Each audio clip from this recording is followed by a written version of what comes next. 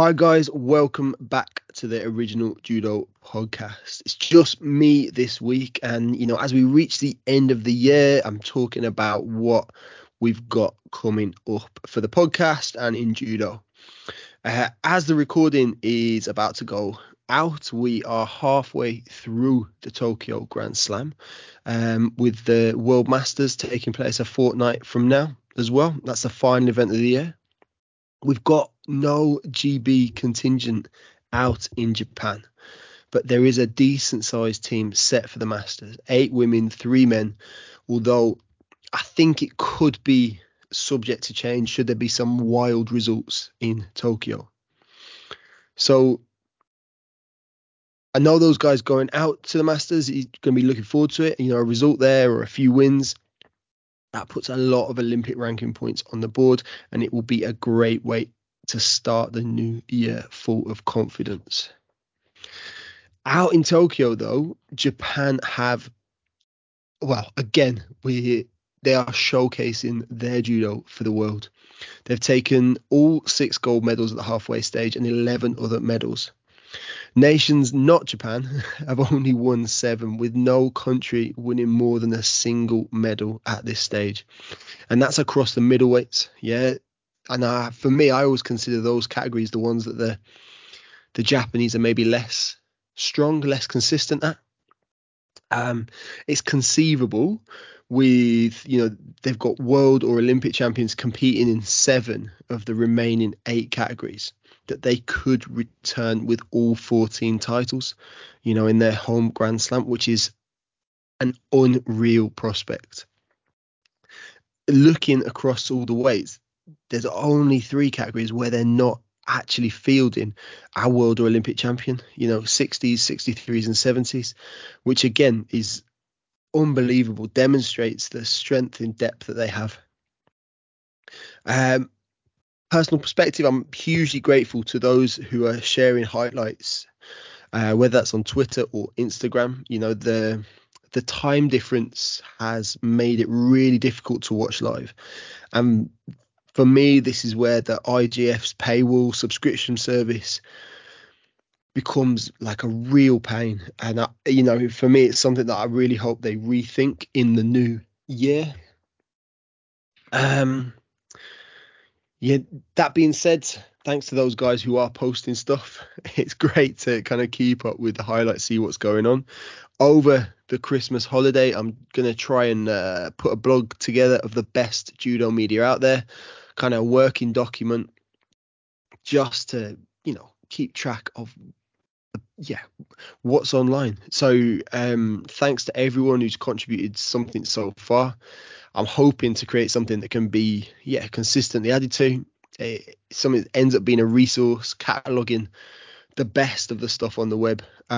If you have any recommendations, any little nuggets, sites or channels that you think you might be the only person who knows about, or give yourself a shout, let me know. Twitter and Instagram, it is at Original Judo Pod.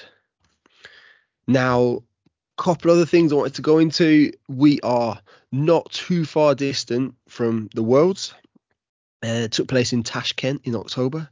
And one result that stood out for me was a return to the top of the global podium for the Rio Olympic champion, Rafaela Silva.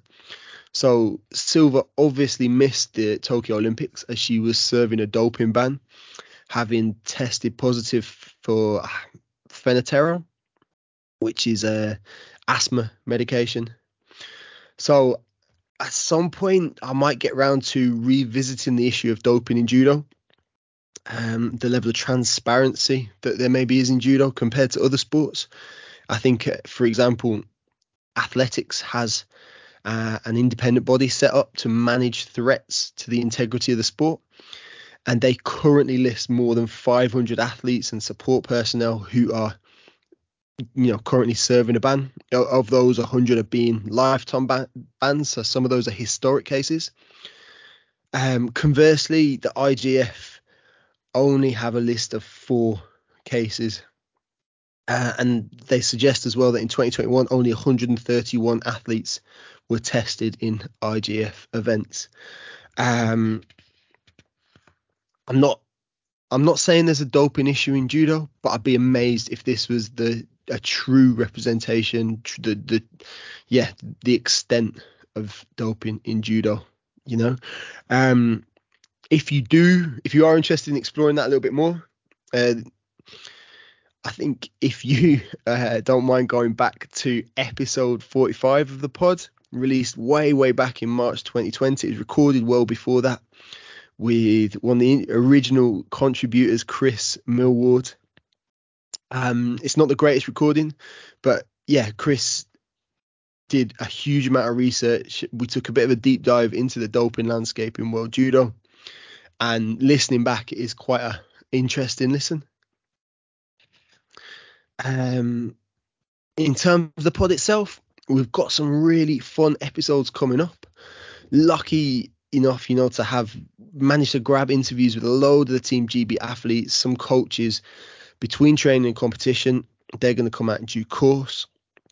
At the minute, I'm feeling super motivated. So there might be the introduction of like a shorter midweek episode coming out too. The plan is to work on a series of them over Christmas, then release them one at a time as we head into the new year. So keep your eyes open for that. Finally, thank you to everyone the last few weeks who's reached out and let me know that they've been enjoying the show, enjoying the interviews.